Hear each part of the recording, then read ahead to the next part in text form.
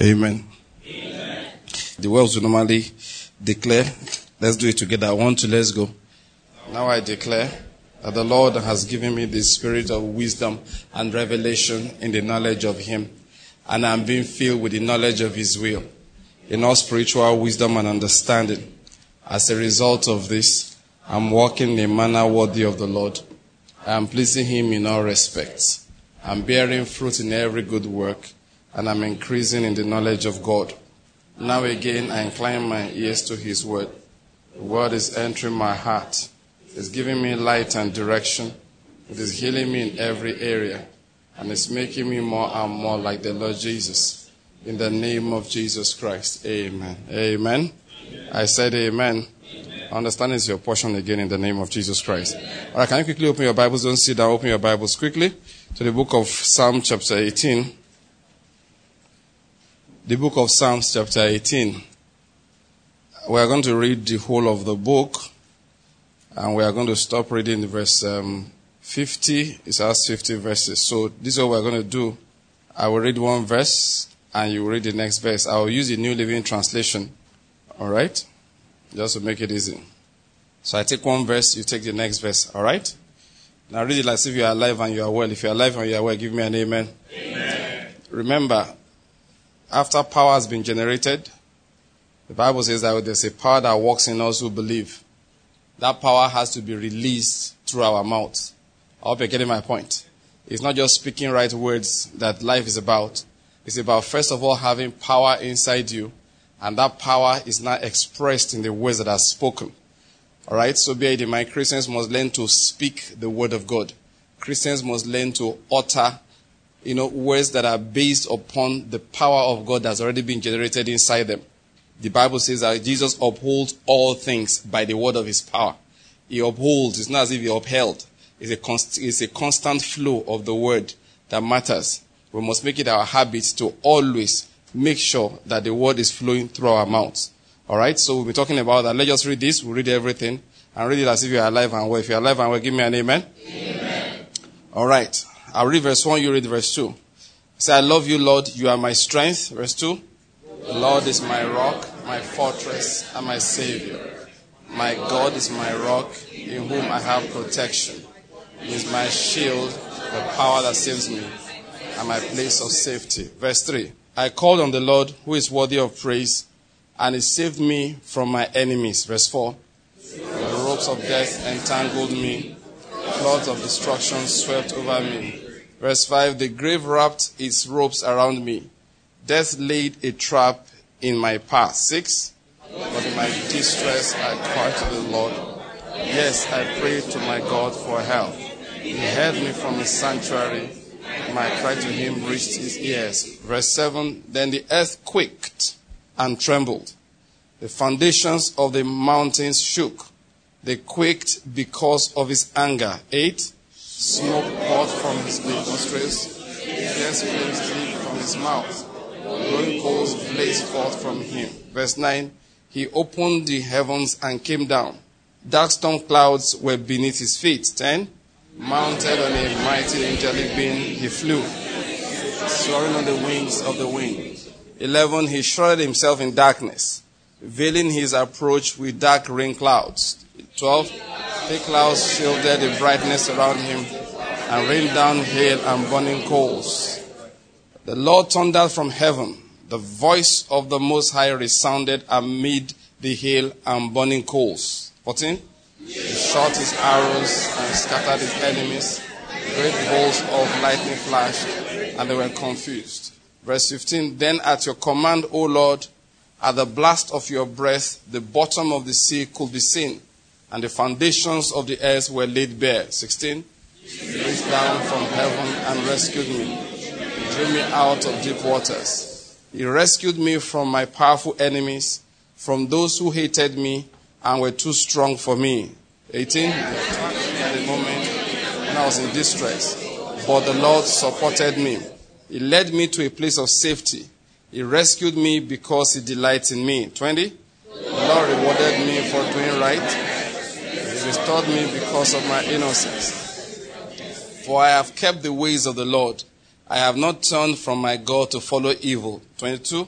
I have followed all his regulations. I have never abandoned his decrees. 23. I am blameless before God. I have kept myself from sin. 24. The Lord rewarded me for doing right. He has seen my innocence. 25. To the faithful, you show yourself faithful. To those with integrity, you show integrity. 26. To the pure, you show yourself pure. Or to the crooked, you show yourself shrewd. 27. You rescue the humble, but you humiliate the proud. 28. You light a lamp for me. The Lord my God lights up my darkness. In your strength, I can crush an army. With my God, I can scale any wall. God's ways is perfect. All the Lord's promises prove true. He's a shield for all who look to him for protection. For who is God except the Lord? Who but our God is a solid rock? God arms me with strength. He makes my way perfect. 33. He makes me as sure-footed as a deer, enabling me to stand on mountain heights.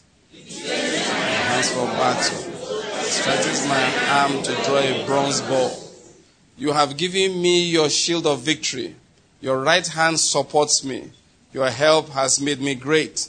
You have made a white path for my feet to keep them from slipping. I chased my enemies and caught them. I did not stop until they were conquered.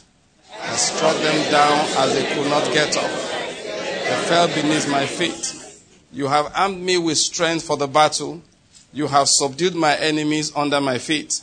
You placed my foot on their necks. I have destroyed all who hated me. They called for help, but no one came to their rescue. They even cried to the Lord, but he refused to answer. I ground them as fine as dust in the wind. I swept them into the gutter like dirt. You gave me victory over my accusers. You appointed me ruler over nations. People I don't even know now serve me. As soon as they hear of me, they submit. Foreign nations cringe before me. They all lose their courage and come trembling from their strongholds. The Lord lives, praise to my rock, and the God of my salvation be exalted. He is a God who pays back those who harm me. He subdues the nations under me and rescues from my enemies. You hold me safe beyond the reach of my enemies. You save me from violent opponents. For this, O Lord, I will praise you among the nations. I will sing praises to your name. You give great victories to your king. You show unfailing love to anointed, to God and to David and all his descendants forever. Can we just lift our hands and give the Lord thanks for these things? Because he has driven the enemies away from us. He has caused us to triumph over every trouble of life. Let's give him thanks because he gives great victories to us as his people. Let's thank him because by his strength we can win battles that people thought we could not win. Let's give thanks to him again because he shows himself faithful. Thank him because in his strength we can crush an army. Let's thank him because he's a light for us. He lit our lamp and is a God who lights our darkness. Let's give him thanks again this afternoon and say, Lord, we thank you. Because even though I was attacked in the time of my distress, yet the Lord supported me. That he led me to a place of safety. He has rescued me because he delights in me. Let's give thanks. Because of the righteousness we have in Christ Jesus, he has shown his mercy to us. Let's give him thanks again. Let's never forget to utter our thanksgiving to him. It's a way of activating the things that he has done for us in the Spirit. It shows that we truly believe what he has done. It shows that we trust in what he has done. Let's give him thanks. Because he's our rock, he's our fortress, he's our Savior, he's our God. It's in him we have protection. He's a shield around us. He's our deliverer. He's our place of safety. Anytime we call on him, we are saved from all our troubles. We are saved from all our enemies. Let's give him praise. Because he's a God that scatters all our enemies. Enemies of troubles, enemies of sicknesses, enemies of temptations, enemies of hardship, even human enemies. There are people, literally happens, people who plot evil against others. We don't worry about them because God shoots his arrows and scatters them all. Great bolts of lightnings flash and it confuses the enemies. At his breath, at his command, the bottom of the sea can be seen and the foundations of the earth are laid bare. Let's give praise to our God because indeed he is the ruler amongst the nations. Let's give him praise. Father, we worship you. We give you all the praise. In the name of Jesus we have prayed. In Jesus' name we have prayed. Amen. The Lord is good. Let's take our seat quickly, then we'll rise up again and declare more of the word of God.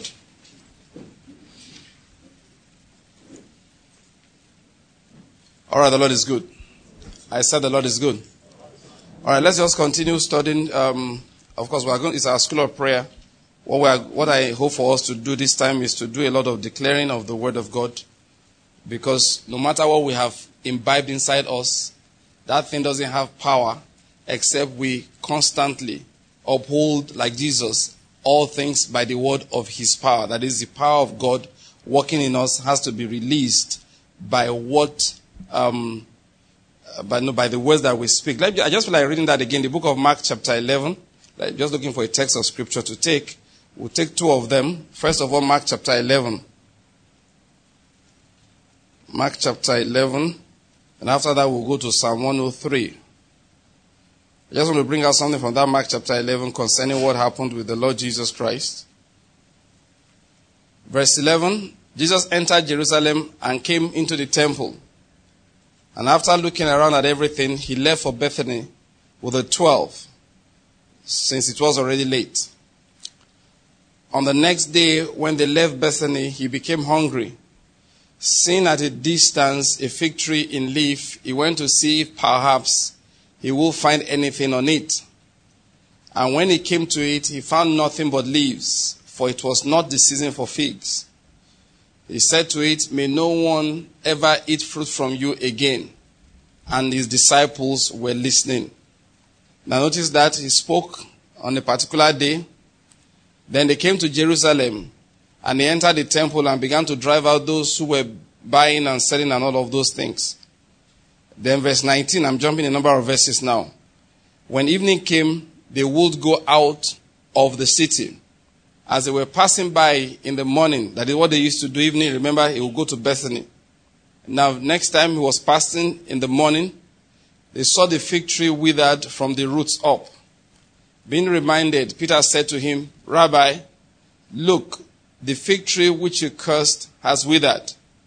And Jesus answered, saying to them, "Have faith in God. Have faith in God. Truly I say to you, whoever says to this mountain, 'Be taken up and cast into the sea,' be taken up and cast into the sea, and does not doubt in his heart, but believes what he says is going to happen, it will be granted him." Now bear that in mind. It will be granted him. Let me just read the rest of it. Which verse was that? Verse 24. "Therefore I say to you, all things for which you pray and ask, believe that you have received them, and they will be granted you." Let me just stop in that verse 24 there. Now notice what he said here. Whoever says to this mountain, "Be taken up and cast into the sea," but does not doubt in his heart, but believe that what he says, all right, is going to happen, it will be granted him. Now, let me quickly read that in the Amplified Bible. I want to just bring out something here.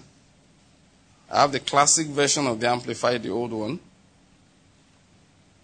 Verse 22. When they said to him, "Look at the tree that you cursed, it has died," he said, if I like the way Amplified says verse 21. "Master," he said, "look, the fig tree which you doomed has withered away." I like that expression. The fig tree which you do what? You doomed. I like it. He doomed the tree. I think we should know the meaning of the word curse. That's a very good one, right? And Jesus replying said to them, "Have faith in God constantly." Have faith in God constantly. That's very important. That have faith in God constantly. Literal Greek for some, they will explain to us that it said, have the faith of God.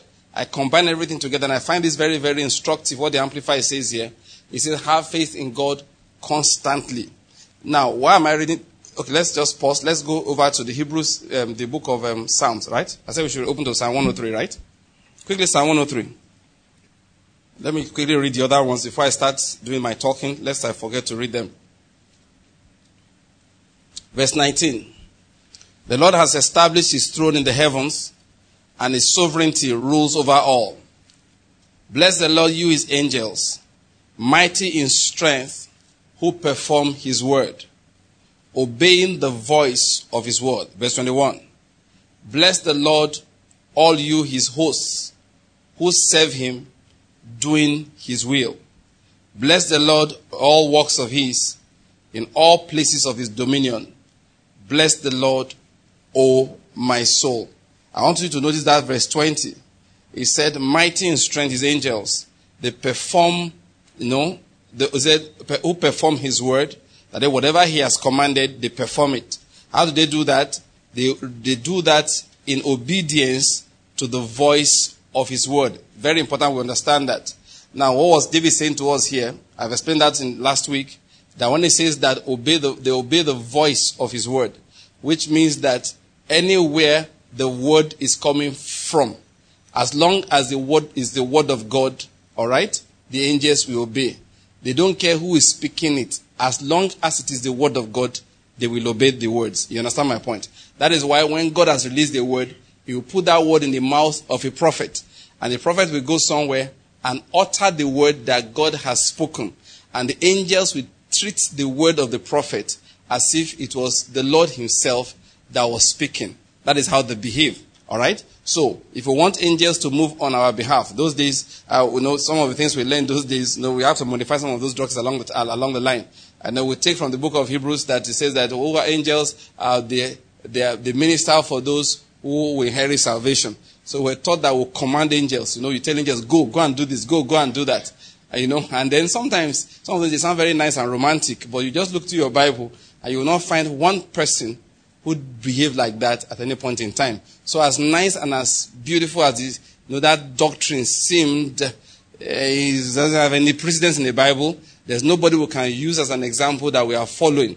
Now, anytime you hear things like that, try and just strike a balance. Are you getting my point?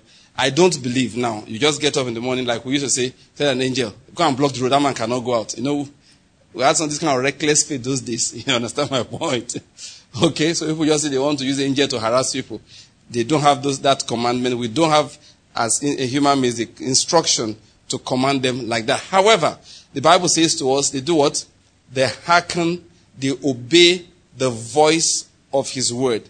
That is, can I command angels indirectly? Yes. How do I do that? I just utter the word of God.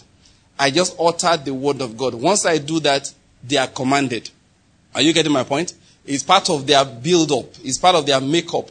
Once they hear the word of God uttered, that's what we mean by the voice of his word. Once it is uttered, they go forth and they begin to do what God has instructed. Even though, that when you speak, it's as if you are speaking for God. That's just the way they react. So if you want angels to move, instead of saying, angels, get up in the morning, go and bring me food. Angels, get up. They are not your servant in that, like that. Are you getting my point? They are not like your servant in that regard. I just, okay, angels make my bed. Angels cook my food. That's not it. If God has instructed something, for example, you wake up in the morning and said, the Lord is my shepherd, I shall not want. And there is nothing in the house. There's lack around. Once you utter that, the angels will go and find what is missing and they will bring it. Not because you say, angels, go and bring me food. No, because you released the word of God. They respond to what God spoke. Whichever voice is now repeating what God has said, they will respond to that. Let's read that last scripture which we read before. Hebrews quickly. It's important we get the way these things work. The book of Hebrews chapter 13. For time's sake, I'll just jump to the verse we want. Verse 5. Make sure that your character is free from the love of money. being content with what you have. For he himself has said, I will never desert you, nor will I ever forsake you. As a result, verse 6, we confidently say, the Lord is my helper. I will not be afraid. What will man do to me? Now, what I will bring from here again, anytime we want to speak in life, let's make sure our speech, our words are built, derived from what God has already spoken. Are you getting my point here? For example, if I want to analyze the situation around me, in an economy, in a country, or there is a plague, there is a trouble, I hear it. Are you getting my point? From the news, or people are discussing it. We say all the time that Christians reason. We are not fanatical people. Are you getting my point? As if we don't know, we just do anything we like. No. It is just that the word of God is part of our reasoning process. Are you getting my point? People say, how do you say for retirement? We first go to our Bible and find out whether he said anything about that. Do you follow? It doesn't. Now, let me not get into that because I'll get carried away. We just go into our Bible, find out what did he say about it. For us, it is tangible. I don't want to use the word counsel, but just borrow that for a moment. It's sound counsel. If he says, don't worry about tomorrow, we'll not do anything out of panic. We'll not do anything out of worry. He says, you don't know what tomorrow holds. We say, but we know who holds tomorrow. Are you getting my point? That's just the way we reason. It's not as if we are careless people. We are not careless people. We just know. We have information that other people don't have. So anytime we are responding to situations, that is part and parcel of how we reason so as to bring forth our words. For example, somebody say, this person is critically ill, or the doctor said that I detected that something is wrong with you, you are going to die and you will not live. You will go and say, no, what he said is that I will live and not die. And listen, let me give an example. I just have one beautiful illustration. Assuming you are sick, you understand my point? Somebody is sick, goes to a doctor, and doctor writes a diagnosis, and he gives a prognosis, that is a likely outcome. Many times we'll do what we call a second opinion. It's very common. It's standard practice. Because no doctor is God. They make mistakes. Look, let me not start. If I give you examples of mistakes doctors make, you won't go there again.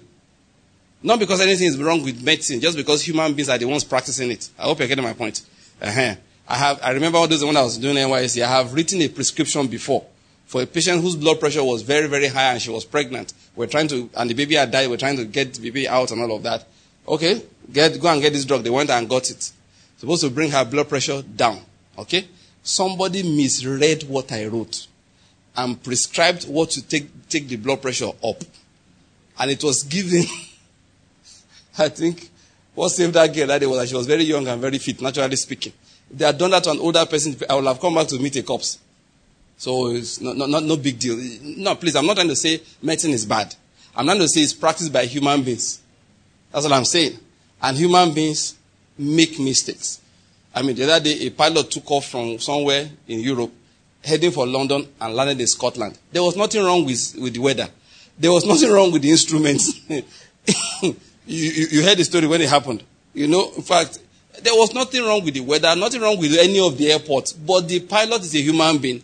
The person who wrote the instructions is a human being. This pilot took off, instead of landing in London, landed somewhere in Scotland. The witness, because of that, won't fly again.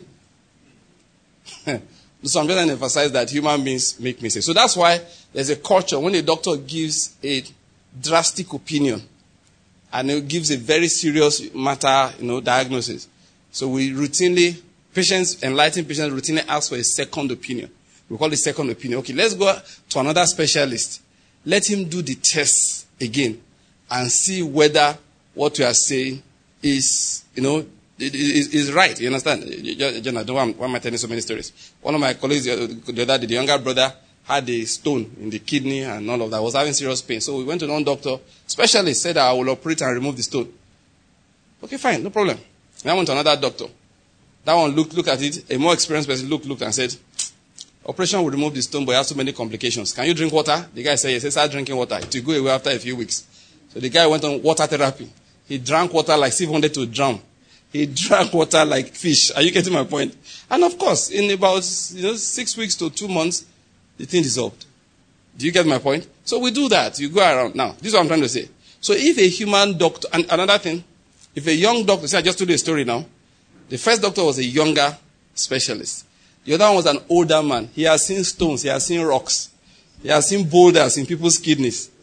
So he looked at this one. Said, this is your rock. It's Petros. You don't need a surgery for Petra. You know the difference between Petros and Petra. So he decided that I'll use water for it. You'll suffer pain for some time, but you'll be fine. And the guy was fine. See, senior doctor, junior doctor, right? Good. Let's rank doctors in this life. Who's the most junior doctor? The one that just leaving school. Humanly speaking, who's the very senior one? Let's just borrow the name professor. Doesn't matter, but let's just say one professor. But who's the most senior? Jesus is the most senior. I hope you're getting my point. He's the most senior. He's the most senior.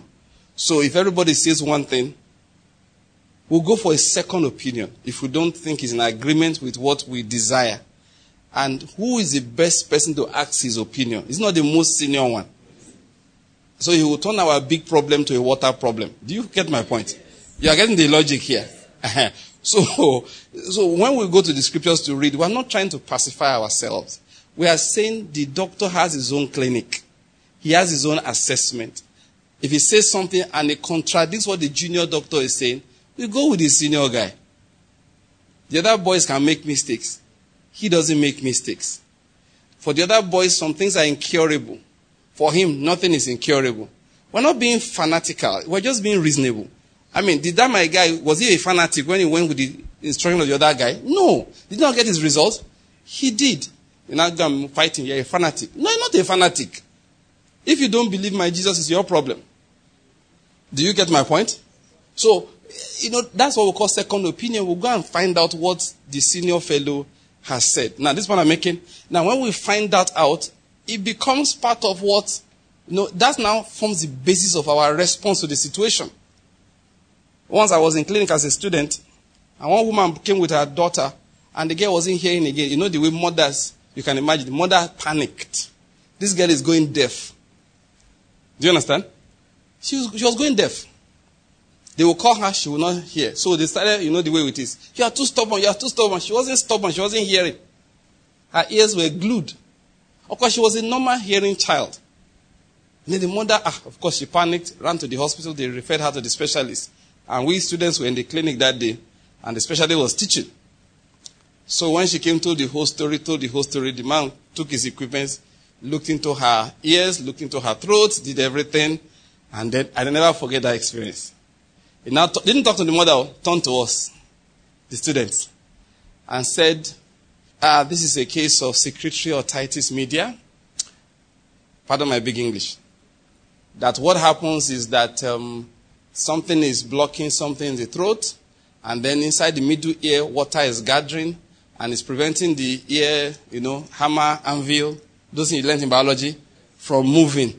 So if you check, the eardrum is bulging a bit. So what we are going to do is very simple. I'm going to give her something to decongest, so, and so. As it was explained to us, I saw the mother. She couldn't stop. Her face beamed. She suddenly became happy. And the man just says, it's a simple thing. We are going to treat it with just, nasal drops, interestingly. When they gave her something, said, drop in the nose. The woman said, the nose or the ear? The doctor said, I said the nose. It's the ear that's blocking, but what is causing the problem is we will assess it through the nose. What I'm bringing out is that was the girl hearing better that day?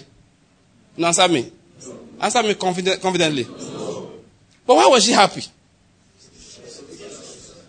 She had heard the decree of the specialist. And that one said, it shall be well. Do you understand my point? That there is nothing serious wrong with your daughter. It is well. The moment he said it, the woman was so happy. Oh God, the excitement looked at the daughter. You are not going deaf. You will not be deaf. Why? Because a human being said she will not be deaf. So sometimes we also read the testimony of the Lord. And let's not get scared. Look, that girl's case, the mother should get scared. Thank God she went to the right place. Because if she went to some people that don't know anything, they will give 2 concussions, drop 2 in the right ear, 3 in the left ear. Then by the time they are done, the girl's eardrums will perforate and she will now become deaf. But she went to the right place. The man said, don't worry, we won't touch the ears. We'll give you something to, bend the head like this, drop it in the nose, this number of times a day. The whole obstruction will clear. The water will drain. She'll start hearing normally. I will never forget that. The way the mother reacted. She believed his word and she went her way. Is that not in your Bible like that? He said, go. Your daughter lives. Moved. She left that place excited. That's the kind of excitement we should have when we read instructions of the Almighty. He said, we rejoice at thy word. Not at the experience. At thy word. As one who has already received plenty treasure. Are you getting my point? So when that man said, this girl will be fine. I'm going to give you these small NASA drops. Use it in that number of days. She'll be fine. The mother was happy. We should rejoice at God's word like that, knowing that it will come to pass as he has promised. So, I said Christians are not fanatics. We are not. We just believe that Jesus is serious and that he knows better than every other doctor. I hope you know Jesus is a doctor. Look, let's talk about Jesus for a moment. People don't realize the kind of person that he is. I hope you know he's the best architect there is. You know that? Now, that's not a joke. He's an architect. Every house is built by some man. The architect of all things, the builder of all things is whom? Is God. He's an architect. And he's the best there is. Things he has built, we can't build anything close to it till now. Last time I was talking about biomimicry. It's a field of engineering now, engineering design. People now go and learn what God has built to use to build their own. Do you understand? Design for fast trains mimic the beak of a bird, the kingfisher bird. Somebody built a building, cut down the power consumption by something between 75 and 90% by building it using the anthill. Do you understand my point? Okay? The people just observe like it's a field of science. You look at something. Why is this tree hanging like this and not falling down? They will pull the tree out, analyze the structure, and then go and build something in real life, and the thing will stand. You know what they call Velcro? How many people know what they call Velcro? You know what they call Velcro? The rest of the people are looking at what is Velcro. Anyway, there are times you have straps. These things that tear. When you want to open something, you hear it as if it's tearing. You use it for shoes, for wristwatch straps, for buying books, all kinds of things. You know how a man developed it? When you walk through grass, sometimes seeds will get stuck on your clothes. Understand? And they don't come off easy. You've tried to remove them before. You can't shake them off. You have to settle down there and say, oh boy, come off. I cast you out. This is my trouser. That kind of thing. So one man sat down one day and said, how is this thing hanging there? Brought under the microscope and looked at it. I said, hey, is that the trick? Went to the lab, created his own, and patented it, and that's what you now call Velcro. It's biomimicry. They just copy things that the Lord has done. So the Lord is the best designer there is. He's a designer. He's a designer. He's a composer. You can't do better poetry than the one he has done in the Bible. When the Spirit comes upon the prophets, the kind of poetry that they write, that is the Spirit of Jesus. The Bible says the Spirit of Christ in them. That's what was speaking. If it's music, you can't go near. The kind of music he has released. Let's not talk about the preaching. When he's preaching, his words when I'm preaching, like, yeah, that's good. I was blessed. No, not when Jesus is preaching, you're not blessed. The word, you'll be feeling it tearing. Are you getting my point? The word will be entering you like sharp needles, sharp knives, arrows, penetrating. Do you understand? That, look, it hits, that's how, when he's preached, and that's it, Jesus, it doesn't only teach, he preaches. There's no profession that he's not the biggest, the best. He's a senior advocate of the universe. Is there any lawyer like him? Like. He's our advocate with the Father. If not soldier, he's probably call him the man of what? War. Let him not fight you. He's small boys. You know what they do to, we're looking at it at that time, 185,000 Assyrian soldiers. One of the angels behind him, one night. If it is military, you don't go near him. There's no profession where he is not the best. There's none. There is none. You know, another thing I just realized, very funny. You know, he's also the greatest destroyer.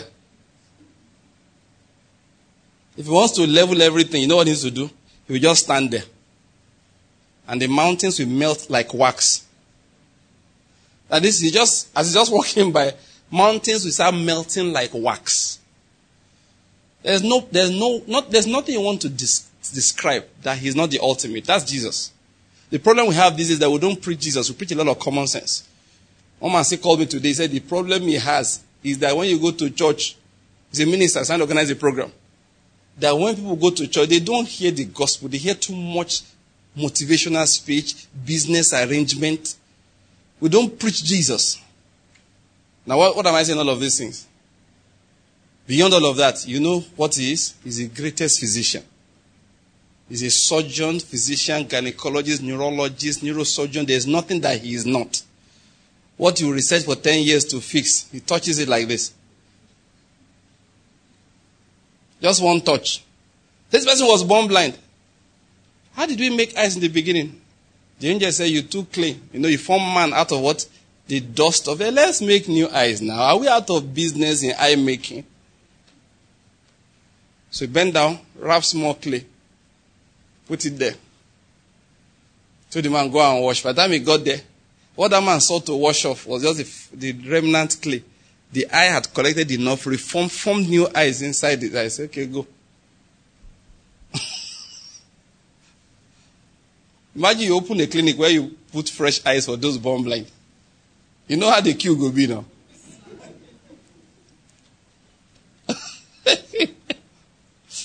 The Lord is good. There is nobody like this Jesus. There's no, you know, we often think of him as a prophet, you know, Lamb of God. Lamb of God is true, but I wish we know that's not all there is to him. Lamb of God is true. We know we look at him and say, just killed him, they poured out his blood, now we are free. Do you know what you are talking about? That yes, that is true, but when he rose up, he took up his real garment. When they say, what is the problem? They are all sick. He carries his medical equipment spiritually and goes there and cures them. He sent his word and delivered them. And the word, how does it get? He sent his word and healed them. And the word delivered them from all their destructions. That's how it is. I hope you're getting my point.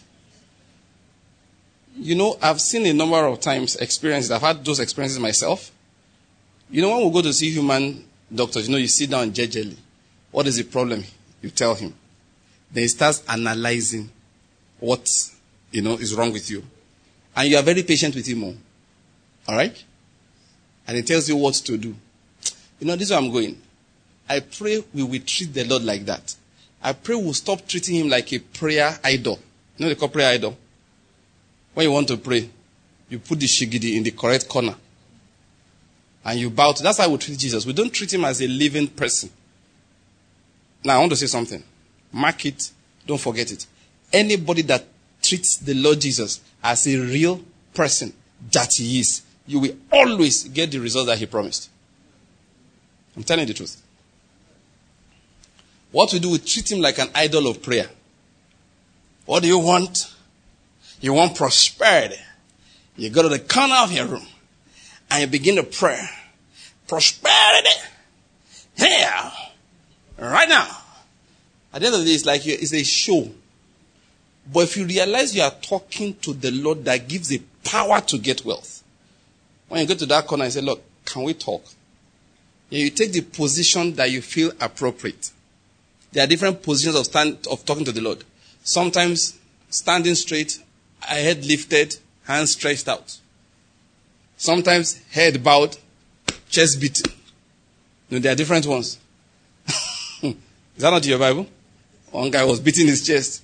Sometimes he's sitting. Sometimes it is kneeling. He says sitting, yeah, David went and sat before the Lord. There are different ways. But whichever one, treat it like you are talking to somebody. Lord, I came to see you. What is the issue? I need to improve this design. I'm the engineer in charge of this project.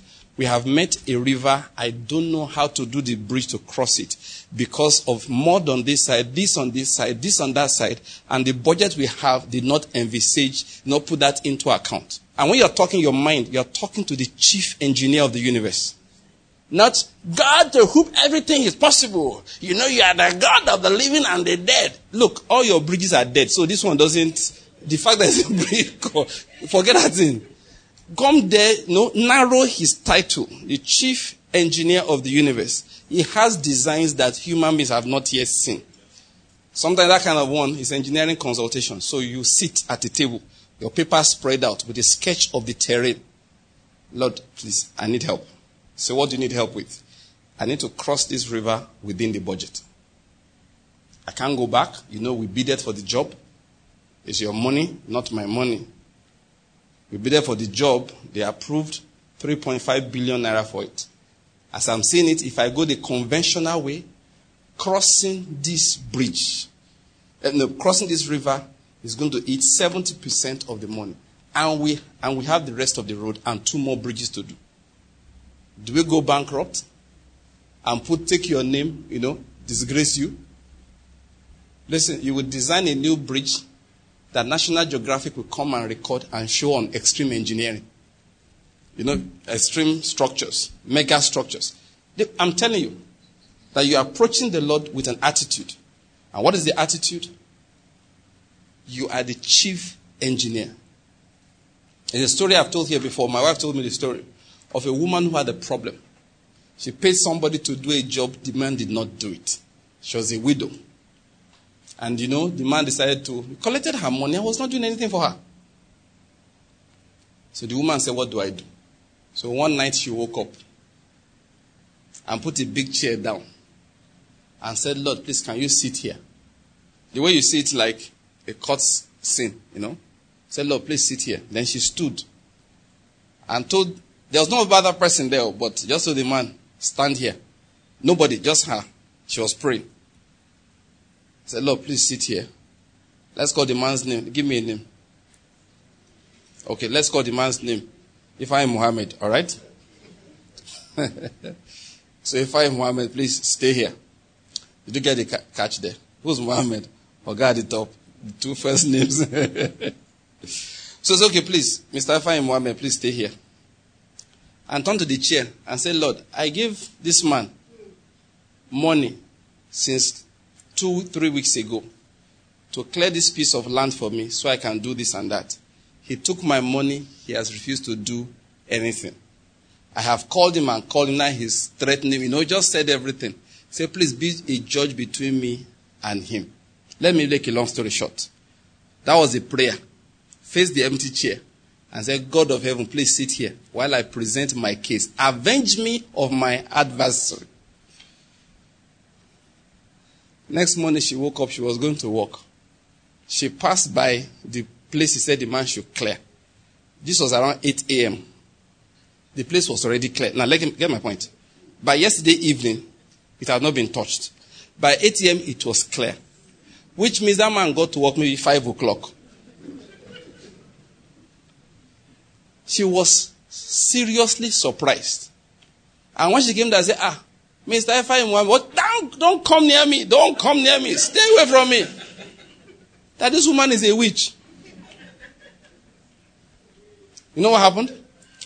I don't know exactly how it happened to him, but I can just, the Lord just dispatched, the Lord judged and said to angels, make sure he clears that place. So at night, while he was lying down, 2 angels came on. Come on, my friend, get up. The Bible, terror of great darkness came upon him. And he knew that what they were saying is go and clear the land for which you have collected payment. He packed his tools. Early in the morning, he was out of his house. By the time the normal people were going about, he was finished. He had finished it. Did you remember?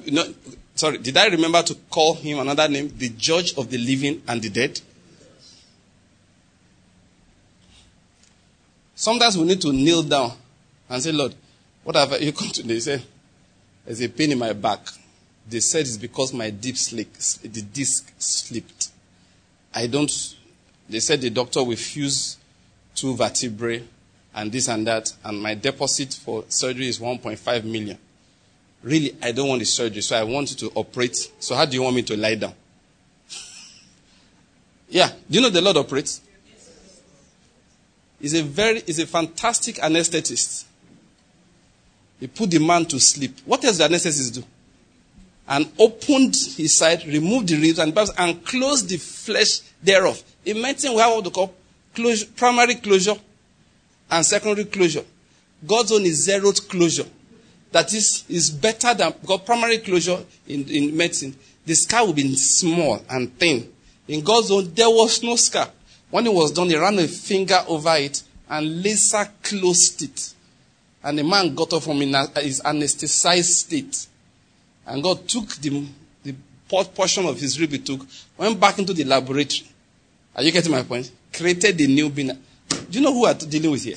The reason why we don't feel his power is that we don't know how to approach him. We want healing, we'll be going to God that created the moon. What is the problem? Do you understand my point? You're looking for healing, you're discussing the God that created the moon. So when you get there, he's an idol. I don't know whether you're getting my point. You are treating like an idol, not like a living God. Now, you know you created the moon. Thank you very much for the moon. The moon is doing its own, creating tidal waves all over the place. Right here, I came to see the doctor of the living. The greatest physician. I don't need another moon. The one you created is good enough. I will call you the God that created the moon when I'm observing the moon. When I see scientists talking about flying over the moon, who crash landed on the moon last week? Chooks, who crash landed? Israel. Israel sent somebody crash landed on the moon. And then I will say, God who created the moon. Israel has crash landed on your moon. That's time we discuss his creation of the moon. But when I'm not feeling well, when I come to his presence, in my mind, I assume I have an appointment with a specialist. I sit down. Say, Lord, take my blood pressure. I hope it is okay. You don't think it's okay? Reduce it. Sometimes he gives you prescriptions. What do you want me to do to reduce it?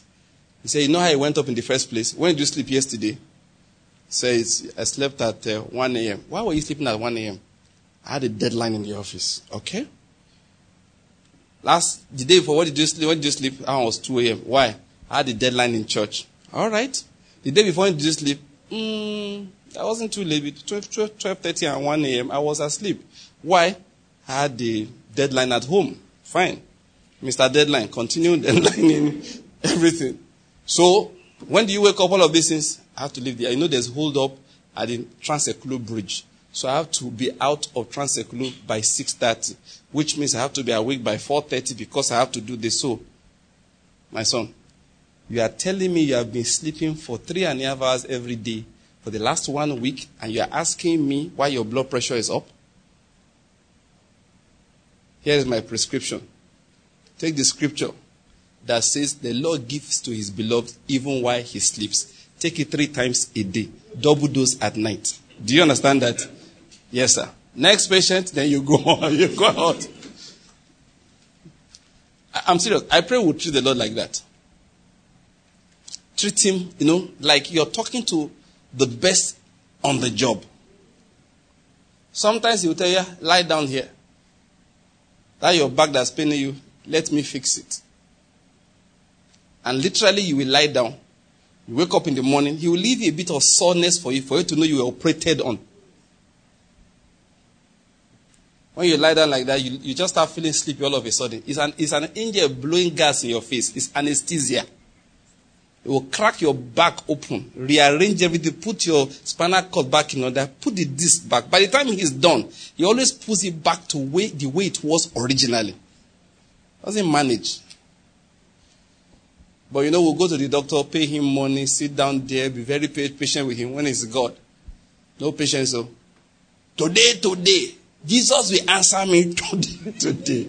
It's fight. Are you getting my point? The prayer is a giddy fight. You must answer me.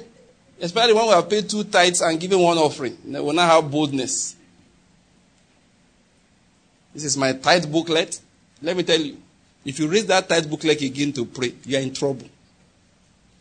We're not going to, after all the work I've done in church.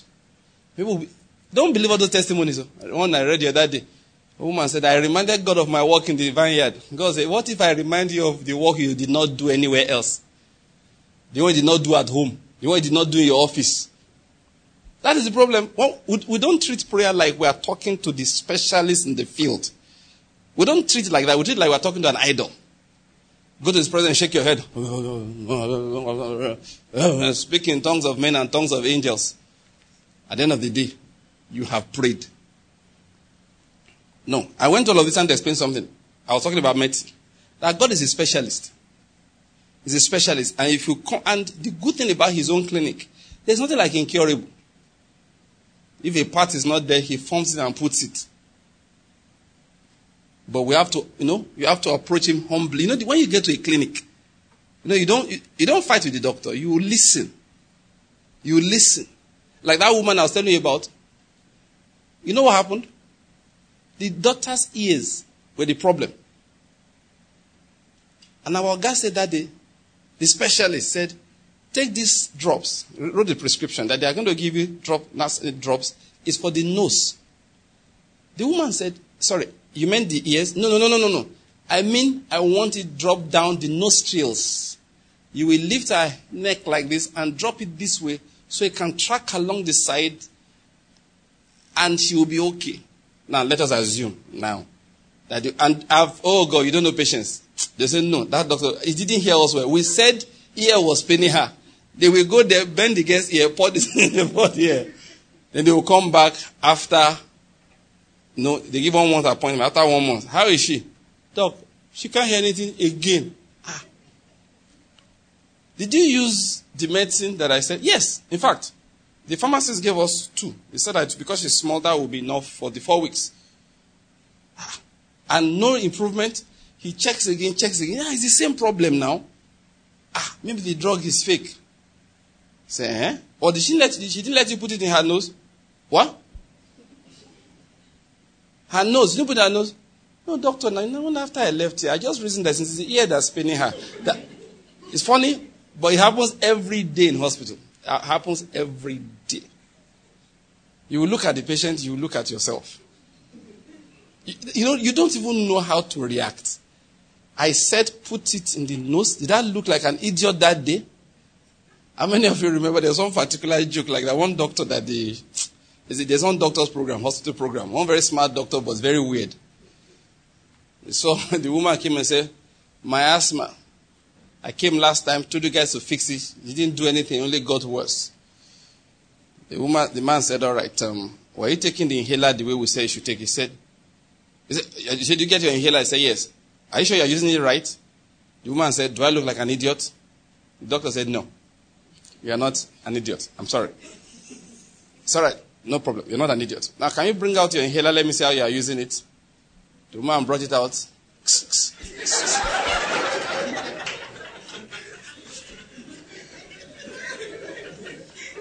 The guy looked at her. No, you're not an idiot. You're not an idiot. You're not an idiot. You thought it was perfume. Now, many of us, we treat the Lord like that. He gives prescriptions, they don't make sense. So we go back home and do it our way. That's it. He said, my son, attend to my words. I like that testimony of Derek Prince. Attend to my words. He took those things literally. Took it literally.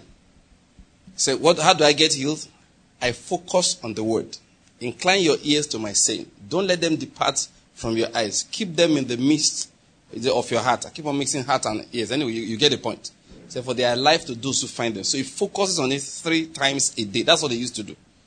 He used to do it with food. Every time he wants to eat, you bring out the Bible. He had underlined scriptures all over the place on divine health, divine healing. So anytime he wants to eat, he would open the Bible, read a few lines on divine health. confess those words out. Say, Lord, I believe them. Then he will eat. When he finishes eating, he will do it again. And he did it 3 times a day. Can't remember for sure now. I think in 2 months or so, he was cured of what doctors had not been able to cure for over a year. Because he followed the prescription. What am I saying today? Let's treat the Lord like what? A living specialist. Pastor A. Adebo gave a testimony that when he was finishing his PhD, he was having, because he trained in mathematics, he was having a problem with his mathematics. And he prayed. And the Lord just told him, separate the equation. That he just had this impression about the Red Sea. So he separated the equation into 2. And what he had been struggling over for weeks, he solved it in a short time. I hope you know the Lord knows mathematics. Yes. I hope you know. Don't think that you need to teach him dy dx. Say, Lord, no. That's the rate of gain of no. He knows prime numbers. He can think in prime numbers. He knows everything. If you have mathematical problems, settle down. Bow your head and say, Lord. Like I told you, the pose you take depends on the problem you bring. If you bring engineering problems, design problems, sit on a drawing table. You can sit. It's not compulsory, you must stand. You can sit, lay the paper out, lay the sketches out, and bow your head and say, like, master. Now, you know the way Chinese people used to do it. You submit to the master. And they always say, let me teach you. If you watch I love Chinese films. Look. Let's go there small. I love Chinese films. When I was young, the films I did not like? I hated romance stories. I couldn't understand. If you want to marry. What this one that we must watch you for 3 hours? I couldn't get the point. I disliked romance stories, romance novels. I didn't understand. And for that reason, I watched only few Indian films. Sholay, I'll Die for Mama. But what this, there was one, Das Numbari, number 10. I hated that film from the beginning. No, not number 10. No. Sunita. I hated Sunita from the beginning to the end. Why? It was one long, unending love story. They go sing, oh.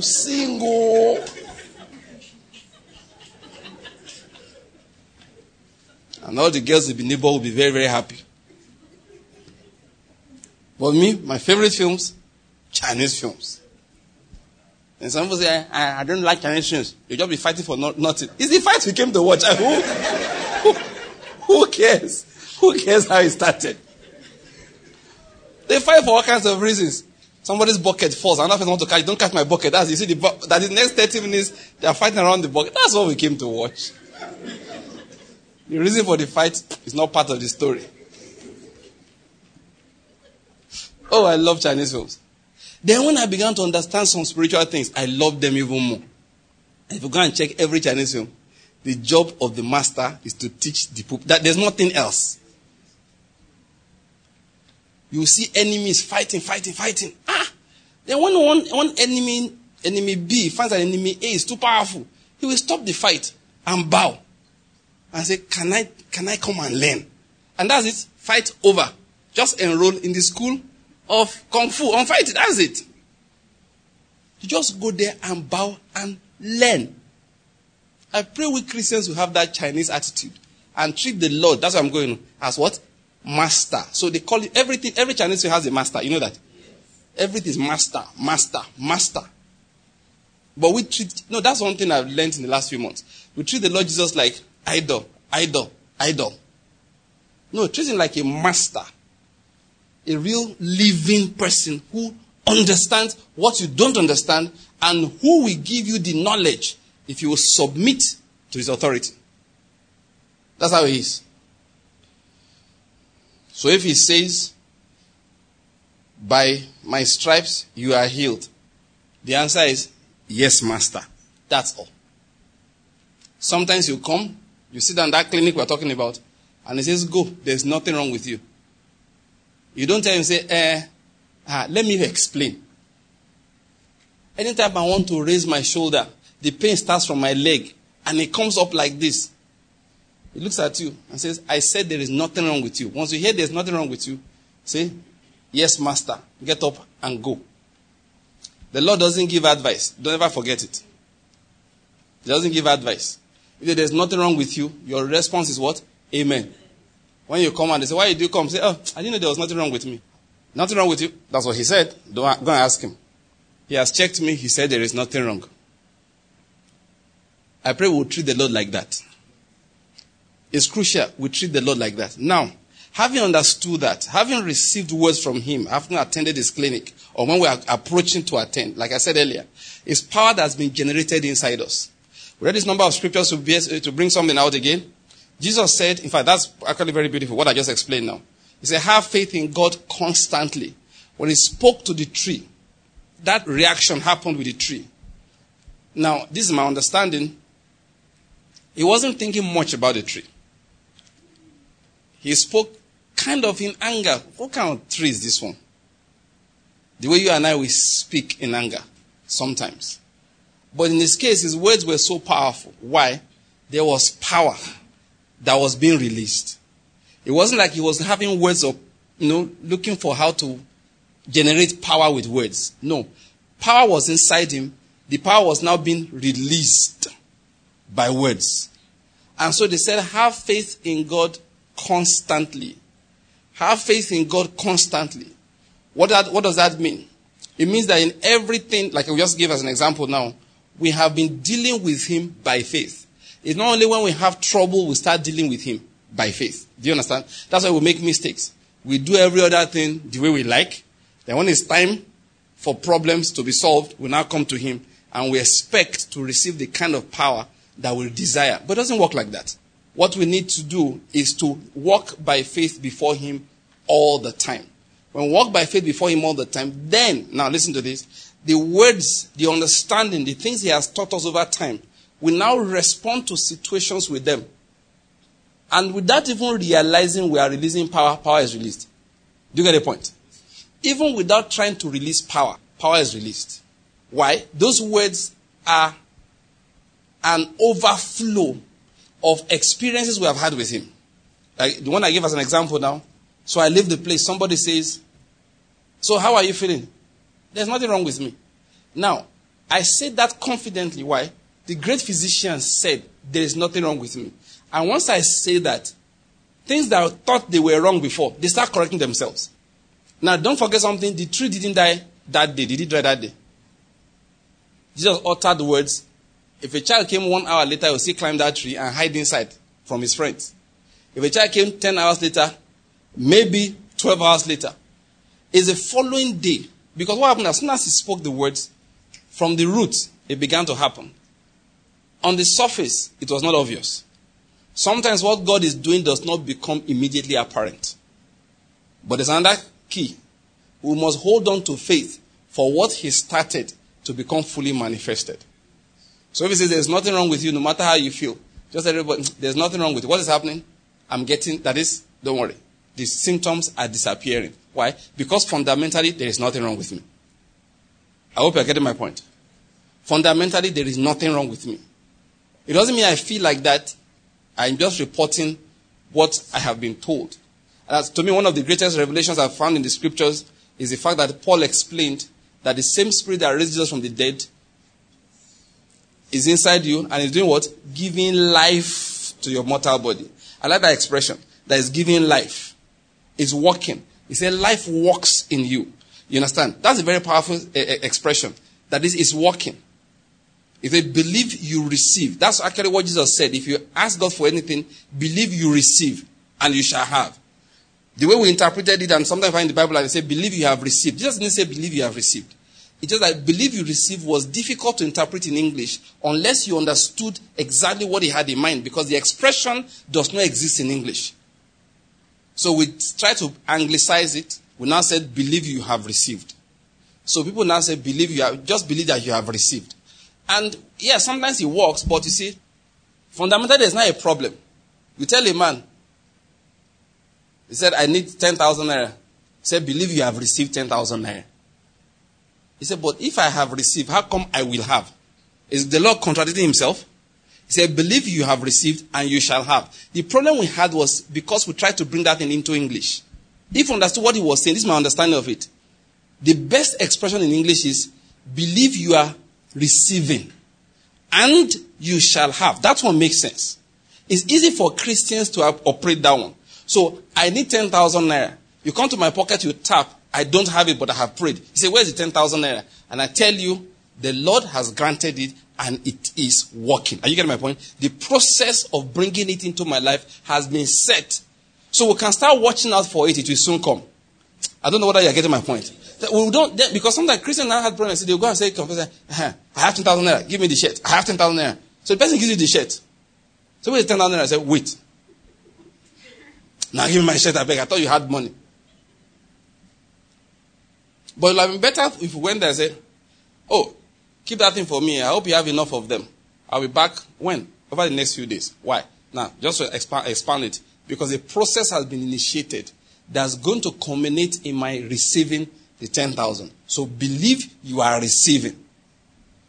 That's my understanding of it. What does that mean? It means believe it is working. So life is working. So, right now, I'm not feeling well. But deep inside me, I know I'm getting better. I don't know whether you're getting my point. Deep, I know I am getting better. Why? Because God has granted me the seed of healing. And it is working. Just like that tree did not die instantly, but the root died that day. In the same manner, the root of the sickness is dead. The manifestation may take a while. But I hold on to the truth. I hold on to the word. I hold on to what he has said. Listen, I pray we understand this. I'm not trying to confess, in Jesus' name, I'm well. In Jesus' name, I'm well, when I don't believe. No, I am convinced. I am convinced. I've told you before here as an illustration, that disease that doctors will give you 1 year. And they say for it to go away in that 1 year, you take this drug every day. And patients take the drugs diligently every day. There are some they say it's not going away, we are going to control it. And to achieve control, like diabetes and hypertension, they treat you every single day. And people patiently follow them. And this is the experience I've had. If we patiently follow the Lord, we will see greater results. Because with him, the moment, look, 3 weeks, it took Daniel to see that result, that angel that came. But you know what the angel said to Daniel? The very first day you set out to pray this matter, you heard. And then I was told to go. So what were you doing for 3 weeks that you kept me here? My brother, it's not my fault. I had obstacles on the way. Now, for us believers, I say, what are the obstacles? You have to know how to interpret these things. There was every power fighting my destiny, die by fire. I will ask you a simple question. Did Daniel pray that prayer?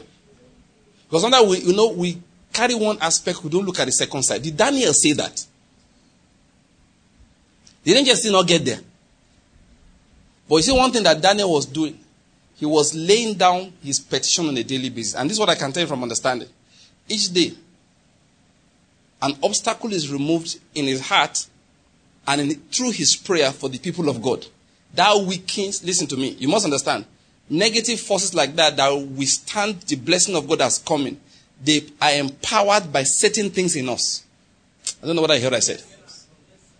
It's as those things are being removed that they are losing their power.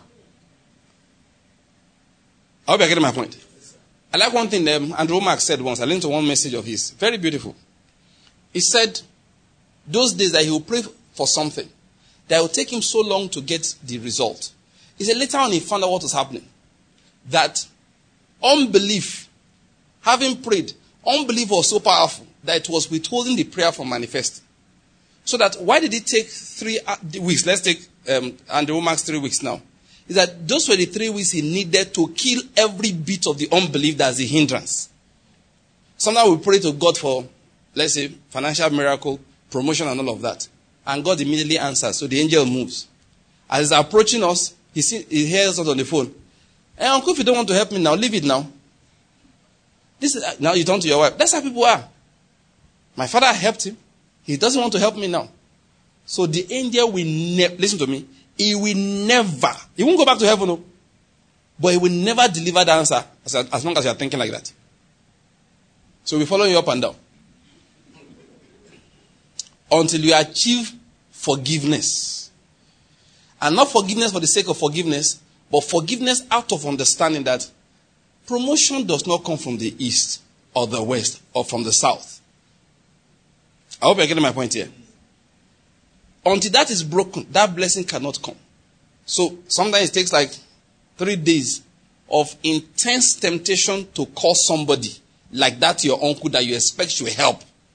And you resist it for 3 days. Say, no, I'm not calling anybody again. I'm not angry with them, but I think that my mind has been on them for too long. Say, Lord, I'm sorry. Once you say, Lord, I'm sorry, the angel moves closer. And then, as he's about to deliver, he hears you tell your wife, say, man, when that money comes, they are dead in this place. Say, who's dead? So we are going to oppress everybody. Baby, don't worry, I'm going to buy you a car. And that time, you won't carry anybody. The one that didn't carry you all this while. The angel will not go back. He will stay there at the door. As long as you are plotting that kind of evil and iniquity in your heart, nothing. Nothing. As long as you are plotting like that, nothing. Then after some time, they walk, in heaven they walk funny. Sometimes they walk as if they are not in the same team, but they are on the same team. The Holy Spirit will come as if he doesn't know that angel. He'll say, come. Let's go to church. Just go to church. You now sit down. You now put the word in the mouth of pastor for that Sunday. You go to James. The Lord wants to bless you. You want to spend it on your lust.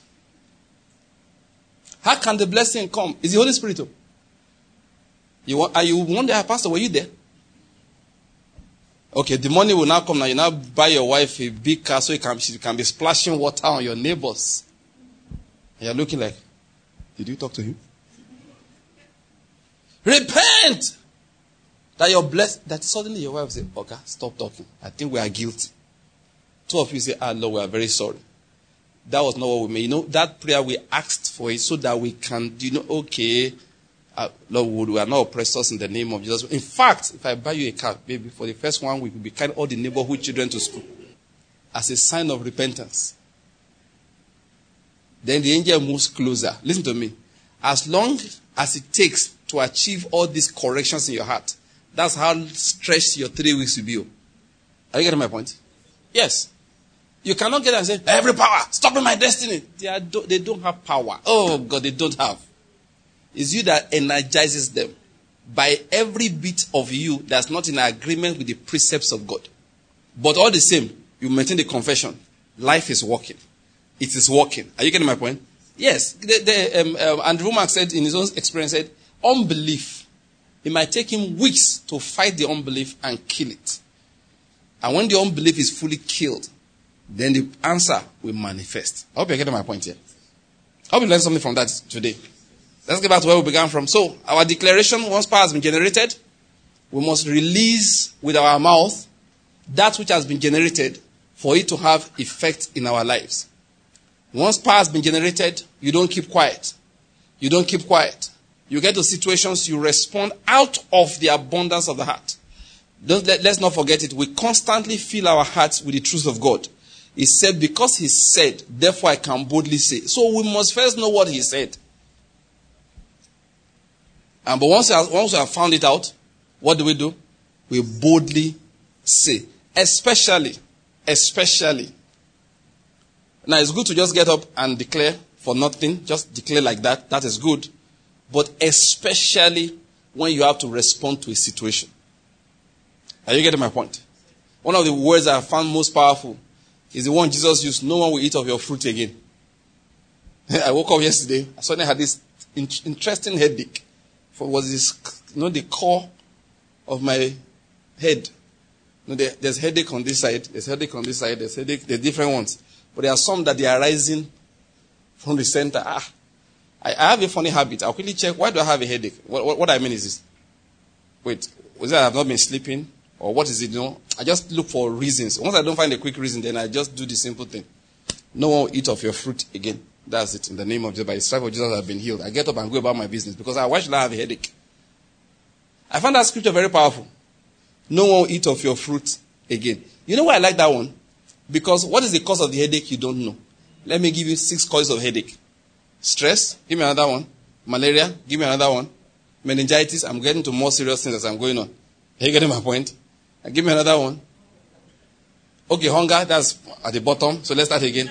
Hunger is a very simple one. Stress is another one. But I'm adding serious things as we are going on. Hunger, stress, malaria, and other fevers, then meningitis, then brain tumor, and then serious brain tumor. All of them showing up with headache. All you know is what? Headache. But when the word of God is working, where does it kill from? From the root. And the word is so powerful, it doesn't care the kind of root. If it gets to the root, it's hunger. He will look for food for you. If it gets to the root, it is stress. He will warn you seriously, go and sleep. If it gets to the root, it is brain tumor. Say, hey, I like this one. He will kill it. It will kill it. One day you will sneeze.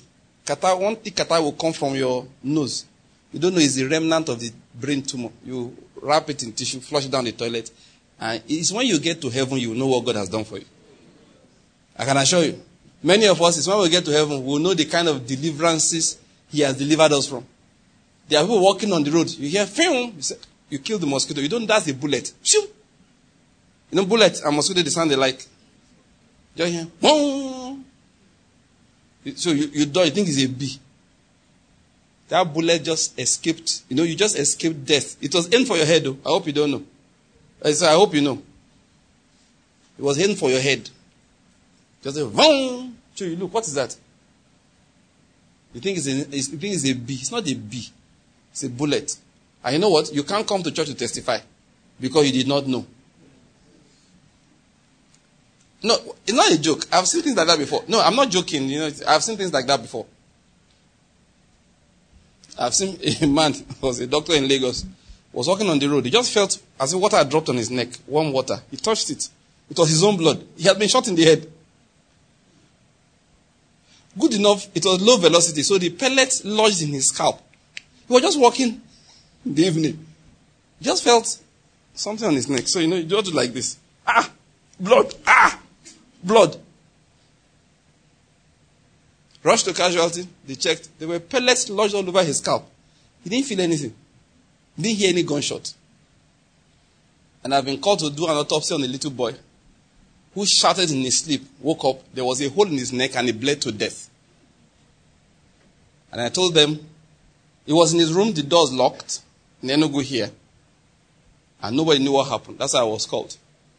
They went back and checked. They saw the hole in the ceiling where a falling bullet killed him. No, I'm not kidding. No, it happens all the time. In many states in America, firing into the air is banned because falling bullets kill people. People don't know that. You fire into the air, twam! It goes very high. When it's returning almost at nozzle velocity minus a bit of resistance. Bam, it penetrates somebody's skull. Killed the chief bridesmaid in Asaba a few years ago. They were dancing. One happy mopo released a shot into the air. When it dropped, it hit the head of chief bridesmaid on the dancing floor. So when I say something, I don't think I'm kidding. I give examples out of things I have seen. But you know the point? You've been delivered from so many you're not even aware. That's the point. You know, we like dramatic testimonies, and it's good. It encourages us. But as a matter of fact, we are delivered so often, we're not aware. We are delivered so often, we're not aware. And I want us to trust in the deliverance of God. The newspapers give us too many stories to make us afraid. For me, I want to turn the stories around. One child was going, dogs attacked the child and killed the child in Port Harcourt. When you are going on the road, teach your children how to man for dogs. How to watch out for dogs. I want to teach my children anything about dogs. When you are leaving the house, I'm going to give you a word. The Lord will be with you. You're going out and you're coming in.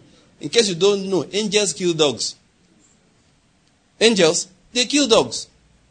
If any dog goes near my child so as to attack and grievously injure him or her, an angel will step on his skull and crush it. It will look like a car. You think it's a car that crushed the dog. It's my child's angel. You warn yourself. You look, who's your owner? Your owner is a sinner. Crush. Throw it away. You're not going to scare me. I won't give in to fear. Because my God is alive. Are you getting my point? What am I going to say? We just utter simple words. No one will eat of your fruit again. Listen. Diabetes will die. Cancer will die. Many people here, the cancer that was planning to kill you in about 18 years, today it dies. Amen. Rise to your feet. Just because you say, no one will eat of your fruit again. Let's start with giving the Lord thanks. Let's thank him because he's working miracles in our lives. Even when we're not aware. Say, Lord, I thank you. You are working your miracles in my life, even when I'm not aware. Say, Lord, I thank you. You are working your miracle in my life, even when I'm not aware. You are working your miracle in my life, even when I'm not aware of it. Say, Lord, I thank you because you are my specialist in every area. You're my specialist in health matters. You're my specialist in non-health matters. I'm my chief engineer, my chief architect, my chief psychologist, my chief designer. You are the one that puts laughter in my mouth. I don't want to call him a comedian, in that sense, but he puts laughter in our mouth. Then was our mouth filled with laughter. Yes, God puts laughter in mouth. So say, Lord, I thank you because you are putting laughter in my mouth. Lord, I thank you because you are putting laughter in my mouth. Say, Lord, I declare concerning your office as a physician in my life, as a doctor in my life, you are the great physician. Call him that name. You are the great doctor. You are the specialist. You are the cardiologist that's beyond all others. You are the neurosurgeon that's beyond all others. You are the gynecologist that's better than all others. You are the pediatrician that knows everything. You are the creator that's still creating. You replace parts. You made the human body, so you replace parts easily. Not a trouble for you, not at all. I'm acknowledging you for who you are in that area this evening. Call him that name. I don't want to see the Lord as an idol in one corner we go to bow to. Think in your brain, in your mind, like he's a doctor you are seeing in his clinic. You are sitting before him. Say, Lord, heal my eyes. Heal my nose. Heal my tongue. Heal my intestine. Heal my intestines. I've been bleeding inside for some time. I come, Lord, heal it. And he says to you this evening, go, it is well with you. Amen. Now say to that symptom, if you have any symptom in your body, now begin to speak to that symptom. Say, henceforth, no one will eat of your fruit hereafter. Beautiful expression. I will not eat of your fruit again. You don't know what it is, so I can stand here and count so many reasons why people bleed internally. But what does it matter to you? All you know is, henceforth, no one eats of your fruit hereafter. No one. You're not wasting my money. You're not giving me pain at night. You're not keeping me up at night again. You're not giving me worries. No one eats of your fruit hereafter. And I'm saying to you, in the name of Jesus, that disease will die from the root. In the name of... Now speak to your body. Speak to your body. Speak. If you have any symptom here, say, no one. I will not eat of your fruit hereafter. Say it. I will not eat of your fruit after now. I will not eat of your fruit after now. Yes, as I'm declaring the word, say in the name of Jesus, by the authority of the great and greatest physician, by the authority of that greatest physician, I say, no one, I will not eat of your fruit hereafter. That stomach pain, I will not eat of your fruit hereafter. Lay hands on your child in your mind. I will not eat of your fruit hereafter. Lay hands on your wife in your mind. She may not be here. I will not eat of your fruit hereafter. We are speaking concerning ailment. We are speaking concerning the ailment. What we see are those leaves. It's signifying that there's a root down there. You may not know the root. Speak through the leaves to the root. It may be a headache. Say headache. Stop giving it the glorified name, migraine. As if, it's something to worship. We pay tithes and offerings to it. We buy medicine for it. His own portion of our income. Let's speak to it today. Say headache in the name of Jesus. The authority of the great physician. By it I speak to you. I will not eat of your fruit hereafter. What you are saying is die from the roots. You are using the words of the Lord Jesus. What you are saying is die from the roots. Die from the roots. Die from the root. Die from the root. Die from the root. That's what you are saying. Remember, with him, nothing is incurable. With him, nothing is impossible. With him, nothing is incurable. With him, nothing is impossible. With him, nothing is incurable.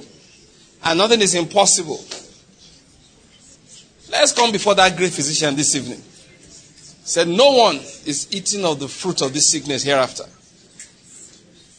Now begin to give thanks because he has heard you. Begin to give thanks. He's working his miracle in your life. Begin to give thanks. Begin to give thanks.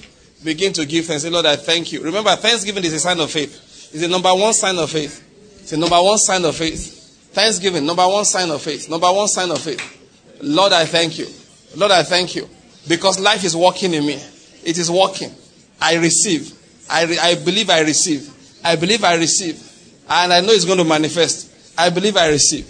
I believe I receive. It's working. It's working. The machinery is working. Unbelief is dying. Unbelief is dead. Today, unbelief is dead. The reason why we had this long talk before we began to pray is because unbelief needed to die. Unbelief is dead. Unbelief is dead. Trust in human beings is dead. Thinking God cannot do it is dead. Becoming impatient with the Lord is dead. Unbelief is dead. Unbelief is dead. Therefore, it will manifest in the name of Jesus. Begin to declare to yourself, it's manifesting. My health is blossoming. Blossoming. It's breaking forth speedily. My health is breaking forth speedily. The root of cancer in my body has died today. The root of hypertension, the root of brain tumors, the root of diabetes, the root of all kinds of disease, premature death is dead today. Whether I know about it or not, God's wonders, His miracles, they are being worked in my life. His angels have charge over me. They are keeping me in all my ways.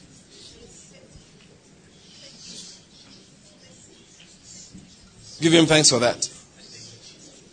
In Jesus' name we have prayed. Can you just declare after me, say in the name of Jesus? In the name of Jesus. Father, I give you praise, for your promises, for your power, for what you are doing in my life. I thank you for the resurrection power of Christ Jesus. Say, Lord, I declare as follows. That the same power that raised Jesus from the dead is working in me right now. Is giving life to my mortal body. Say, in me, life is working. In me, life is working. Healing is working. Recovery is working. See, from my bone marrow to my skin. From my intestine to my skin. From inside to outside. The resurrection power of Christ Jesus. That same power that raised him from the dead is working in me. Say, life is working in me. Sickness is dying. From the root, it is dead. Say, from the root, every affliction, every trouble in my body is dead. Right now, the root is dead. And I'm receiving the manifestation. Say, life is working. Say, now let me tell you something. Doctors like to give prognosis. What is prognosis? Expected outcome. Are you getting my point? So pardon me, let me use the word prognosis, okay?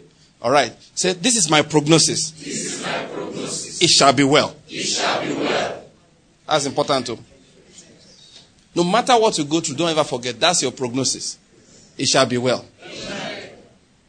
Sometimes Christians, they get angry. Why did I fall sick? Why are you getting angry that you fell sick? The righteous man falls sick how many times? The important is that every time he will get well. So you wake up tomorrow, your whole body is pain, you can't get up, you can't even see clearly. First thing you just laugh. This is my prognosis. It shall be well. You start with that basis.